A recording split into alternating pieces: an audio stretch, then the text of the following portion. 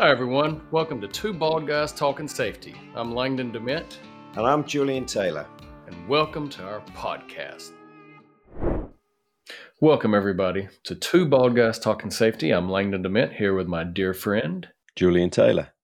How are you, buddy?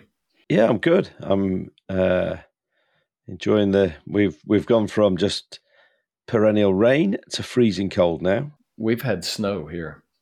Snow, yeah. A lot of snow, and then we had some sub-zero temps the other day, which for Tennessee is a big deal. Yeah. I'm tired of snow. So I've had to put some extra layers on here. I've put one on especially for you. I don't know whether you can see that. It won't matter anymore. Supposedly T-Dub is going to be coaching the next two Ryder Cups, which means you can go ahead and mark yourselves down for 2 L's. Let's wait and see, buddy. Let's wait and see. But yeah, have you been traveling anywhere lately? I haven't lately, but there's plenty of plans in the calendar. It's going to be a busy year, starting at the end of the month, which is kind of a nice segue into what we wanted to talk about today. Yeah, I thought that would be. We didn't need to beat around the bush too much here. Take a lap around the plane. I think we just jump right in with all the travel you have. Do you have a window seat? I never do the window seat. Good job. No, aisle every time. Every time. And that's good because for those of you that might have missed the news, I don't know whether to say the airlines or the plane itself. I guess it doesn't matter. I think you can say both, actually. I guess, those 737 MAX 9s, which, they've had some issues anyways, but now that you can get a nice accommodation of a window seat that's technically not even a window or a door, thanks to Alaska Airlines in this case. Yep. So the door flew off, where the window flew. Well, the panel technically was blown off. Wasn't really a window or supposed to be, or a door in general, but one was made mid-flight. I don't recall what it was. 16,000 feet. That's it. Because we could also, little subtitle, and everyone that really knows me, I'm not an Apple guy. Don't like apples, but supposedly a phone flew out the window at 16,000 foot and it worked. So that's pretty impressive. Yeah, it is. Yeah. But because my phone fell out of the truck and it still works. Langdon's just showing me the remains of his screen for those of you who are listening on audio. Which I would like to say the battery has somehow been extended and it still works, but I can't tap the screen to get anywhere. So it just lights up and tells me that something has come in. But that's neither here nor there. Specifically about the airlines, though, what's your initial feelings about that, Joel? What do you think? It's just an interesting one, isn't it? I think I think your description of was it a door or was it a window? I think reading up about it, you can get the plane in different formations, can't you, or formats? So depending upon the rows of seats you have, there's space to have a door there if you need it as an emergency exit. Alaskan Airlines in their formation didn't need it. So actually from the inside of the plane, you wouldn't know there was a door there. But on the outside of a plane, it's what they call a plug, isn't it? So it's just a panel that's put in there to sort of in place of the door. And that's what flew out. My initial opinion is that's one hell of an epic near miss, isn't it? It's one of those. Is it a near miss? I don't. We talked about it. That's an incident. I guess it's a near miss from the potential catastrophe. If you're going to talk about SIFs, it's definitely up there with that potential, isn't it? Yeah, and just amazing, really. That again, what you've got to say is, for me, one of the really important points. My brother's a pilot. My brother used to fly jumbo jets, or 747s, and And when you talk to him about his job, because I always just said he was a very, very overpaid bus driver, really. But but he actually, his view was always was a really simple one: is you're not there for the mundane stuff. You're there for exactly this kind of situation where if something goes wrong, you react in the right way and you bring it down safely.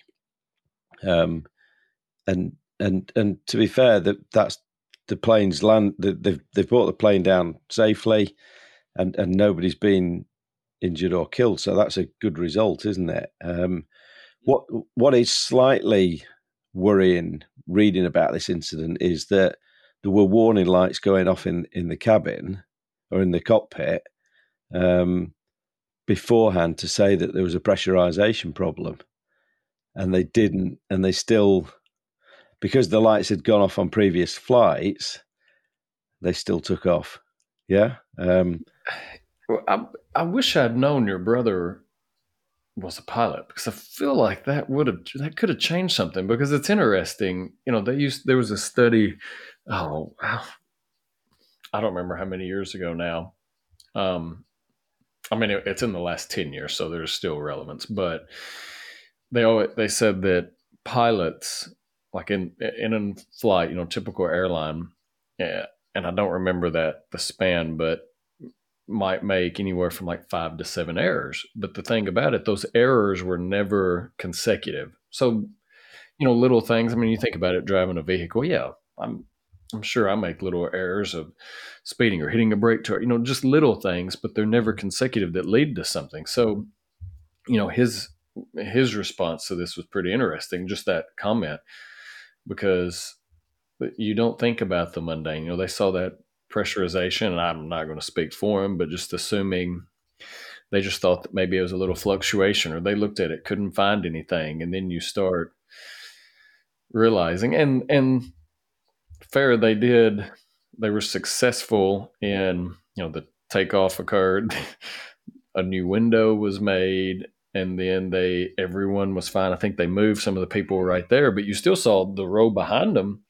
People were sitting there. That picture, I don't know if you saw those two people. They were just sitting there with their mask on, and it went, but it shows, I guess, the recognition, and everything else, fortunately, was successful in the way it should be. So an incident was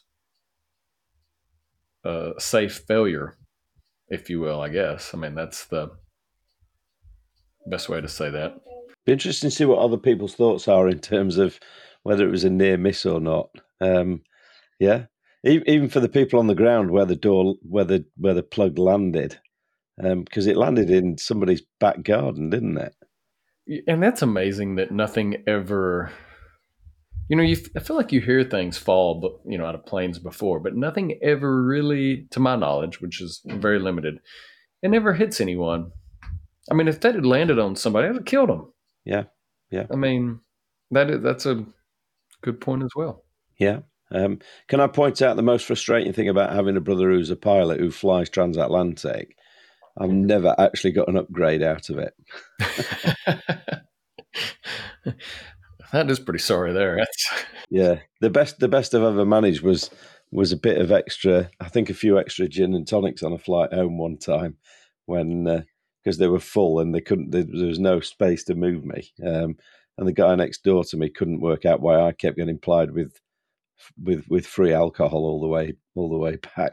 well, I guess if you drink enough, you don't care if you get an upgrade. Yeah, well, that's it. Yeah, But I do think so. We had this incident. I saw the NTSB just made, which Traffic Safety Board just made um, some partnerships with FAA, or not partnerships, but some research with FAA and others, and found some more insight to where those little boats came from. But the scary thing to me is, which, I mean, you and I travel quite a bit. I don't travel as much as I used to, but still travel pretty good bit. And is that they found so many other issues with similar problems. And that's what we always push, and I think hopefully proactive health and safety always does that. If something happens, then you start looking and thinking where are others. And and they're very good about that. But when you start realizing that there is a potential quality issue with the production of those boats, they say, which were done at, what was, I think it was a Spirit facility or something in Malaysia, and then you start saying that there's a potential with that, and then how does that apply to, is the quality still where it needs to be when it's actually implemented into its spot? And then you see others. I mean, how many, and I haven't heard on this, how many other issues potentially have arisen that have just kind of been, I'm not going to say flown to the wayside, but maybe they were recognized or rectified, they thought, but actually weren't. I mean, this is a big deal. The mast came down, which means there was a big decompression issue, so they were having to figure that out. I mean, there's a lot of things that kind of came off of this issue, or this incident, I should say, and that's scary when we think about it from that. I mean, you're about to fly to Australia. It's really I scary. am. It's a long way. I'm not going to sit next to a door. Oof. You better change that. Well, I mean, what's really interesting? There's loads of interesting things you can think about here, aren't there? I mean, one of the things we were talking about just before we came on was the fact that people having the seat belts on, having the lap belts on, in that kind of decompression situation, stops them getting sucked out of the airplane. So actually, there's almost a case, isn't there, to say wear your belt at all times. I know it sounds over the top, but actually it doesn't really inconvenience you, does it? It's not something that's uncomfortable. Having the belt on made a difference in that situation. Um, and then I suppose the other really, I suppose the really good thing about the aviation industry is the whole black box thinking approach, isn't it? Which is learning from error and learning from failure. And I was thinking about this sort of this morning when sort of knowing we were going to be doing this pod and thinking, because there's a really good book called Black Box Thinking by a guy called Matthew Syed, and he compares the medical industry and the aviation industry, and really talks about completely different mentalities there. Where in the medical industry, there's this massive fear of getting sued if mistakes come to light, so people hide stuff, and that you don't get proper investigations and you don't learn from failure. My other thought, though, is that with the aviation industry, it's pretty damn hard to hide your mistakes, isn't it? I mean, like in this case, And that's a good thing, though. They have that process to be very, very detailed. yeah, but this kind of thing. It's very hard to sweep under the carpet, isn't it? Because actually, it's just such a visible failure. And in this case, really fortunately, nobody's hurt or injured. But the thing that the aviation industry are brilliant at is when something goes wrong, immediately the whole industry takes note, even from the starting point of, right, okay, if there's a concern about a particular plane, as in this case, right, that plane gets grounded until we know what's caused this particular problem. And then you've got the whole things around traceability, haven't you? The fact that you can identify where that plug came from, where the bolts came from. You can go back, you can find out, is there a quality issue? The quality issue can then be put right. And again, every airline can learn from that and make sure that the planes that they have got are safe to fly. And I think that's probably the biggest takeaway you can take away from this kind of an incident, even if you're just a sort of generalist health and safety practitioner, it is actually the importance of learning from failure, isn't it? And we've talked about that lots of times before. And I think it's still something that probably a lot of businesses could get better at. We tend to have a think about sort of post incident. If something's happened, we'll think about it. We're not always so good at distributing those lessons learned, are we, to the broader organization? And I think I had this sort of thought the other day, which was a lot of incident investigations, I'm almost going to term it a reactive Langdon, in that we just look at what went wrong. What we don't do is look at what else could have gone wrong, how it could have been more serious. Yeah. So we just look at what actually happened, and we talk about that. Well, and I think that's a good point because that reflects the and Todd talked about it and we've kind of discussed it. That's the whole even a risk assessment or a JHA versus an overall true task analysis and thinking of what could go wrong. Because I agree. I don't know. Which there have been little issues. I say little issues. There have been issues with the 737 Max 9, unfortunately, or however, for a little while. But they've on the flip side, they've spent a lot of time looking at that and trying to figure out how to make it better. But you see something like this, and who would have thought that what could be an emergency door, and they plugged it. You have to think either, and hopefully it was just a quality issue. So maybe there was, some of those plugs actually had an issue, but versus actually being inspected, investigated, made sure.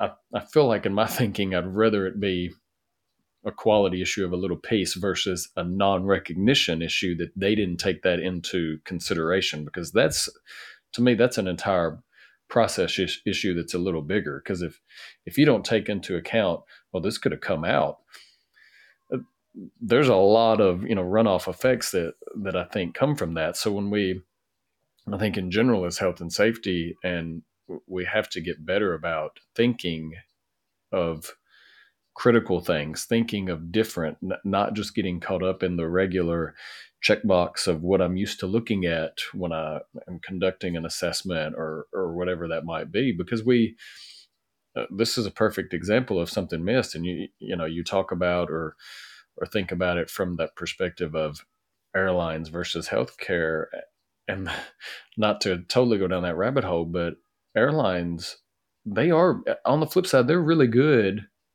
knock on wood, it seems like, about when something happens, learning from it or being as detailed as possible.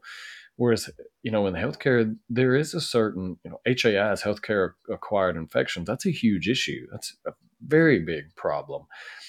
And you kind of think on a broader, and there is, whether it's insurance or whether it's, we don't hide. Sometimes a lot of organizations don't hide. Well, I won't say high. They don't keep it true health and safety to the level that they should as other industries. I think that's why manufacturing and even construction, they do pretty well because they get. I mean, it depends, right, on the company and on the organization, but I feel like sometimes they're even more ahead of the game than healthcare, for example. But you do think about how airlines, how they view incidents, how they view any situational, and it's very much it's serious. And I'm sure your brother could allude to that. Maybe we ought to have him on here, just because there's a lot to think about when, and that's, I'm very thankful, every time before, I've seen it numerous times, pilots walking around the plane before they fly, and they just flew, but walking around the plane that they're on now, and looking, and hopefully they're not just, it's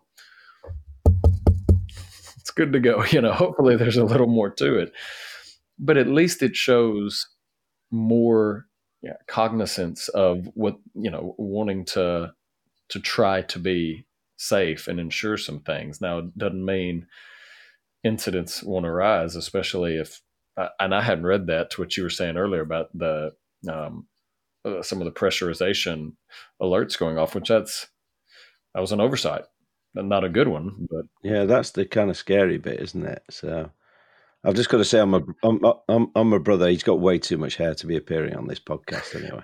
So maybe we can bring it down a notch. yeah.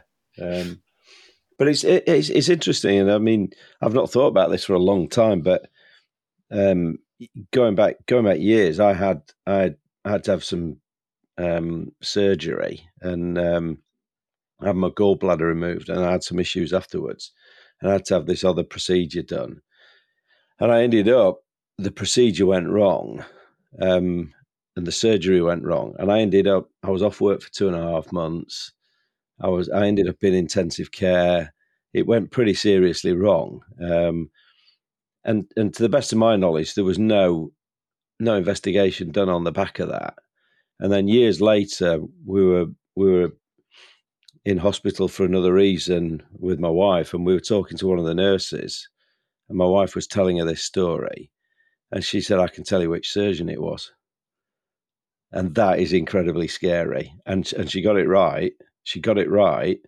Um, and my attitude when it happened was, people said, "Oh, are you gonna take any sort of legal action?" My attitude was, "Well, I'm fine. There's no long term effects here. I don't believe in suing doctors." But actually, the reflection afterwards was, maybe I should have, because this guy obviously had a track record. But again, the danger in the medical industry is this whole sort of fear about legal action. So actually, they don't investigate. They don't deal with it properly, and they don't learn from it. Yeah, um, And that's scary yeah, very scary. if you don't, because it's kind of two. You have the whole wanting to be ensure that you are doing something to the best of your ability, Yeah, and also on the flip side, if something goes wrong, learning from it and what can we do differently. It's kind of two that if you don't have both of those, that's whether you're in the airline or you're a surgeon or whatnot. That's two very important jobs that you need to be safe. I mean, one of the notes we've got, I know when we were thinking about this, was one of the most important things is admitting to mistakes, isn't it? That's what the first step towards actually learning from things is. People have got to be, there's got to be a culture there that allows people to be able to admit that they've got something wrong. And again, I'm pretty sure we've talked about this before, but there's no there's no perfect people out there. There's no perfect organizations out there. And yet actually failure and mistakes can be treated in such a poor way. I think we talked about it with Diane Chadwick Jones, didn't we, about the whole blame culture.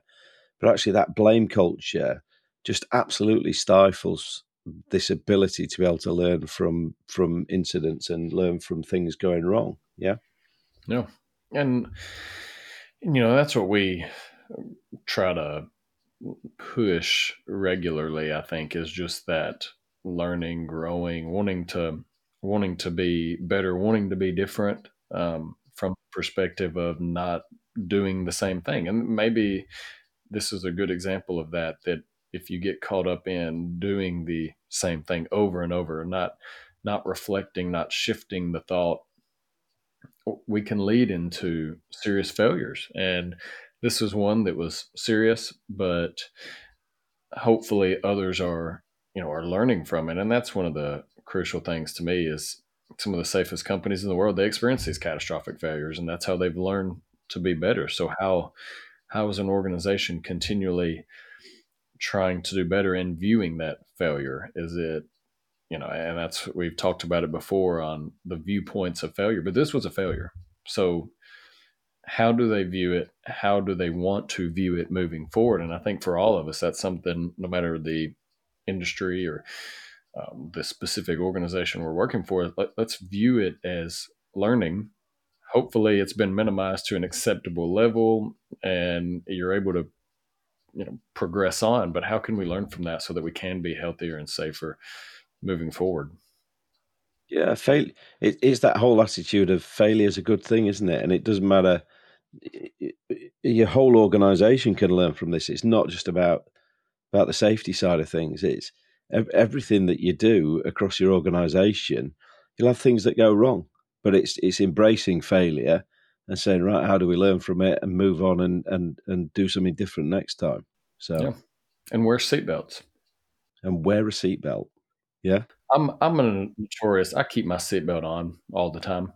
Just, but mine was because I don't like the. I know it's normal. I know you're supposed to have it, but I don't like the. I don't like turbulence, so I'll just buckle. For those of you again who are listening on Spotify, you've just missed out on Langdon doing a really good impression sitting at his desk of turbulence in an aeroplane. I mean, you never know when a window is going to be made, an opportunity. So keep your seatbelt on. keep your seatbelt on. So, good chatting, buddy. Yeah, you as well. I hope your travels are safe. Keep it the aisle seat. And likewise, but for everyone out there, we appreciate you joining us. And if you are traveling, let's always remember, let's help each other and watch each other's back out there and make sure our seatbelts are buckled. Hey everyone, really appreciate you tuning into this episode of Two Bald Guys Talking Safety. Please follow and subscribe to wherever you stream your favorite podcast or visit us at evotix.com. And if you want to see how follically challenged we really are, come and check us out on YouTube. If you've got value from the podcast, please go to Apple Podcasts, and in the review section of this podcast, if you could leave us a review or a rating, that would be great. And as always, everyone, while you're going about your days, about your normal lives, stay safe out there and watch each other's back.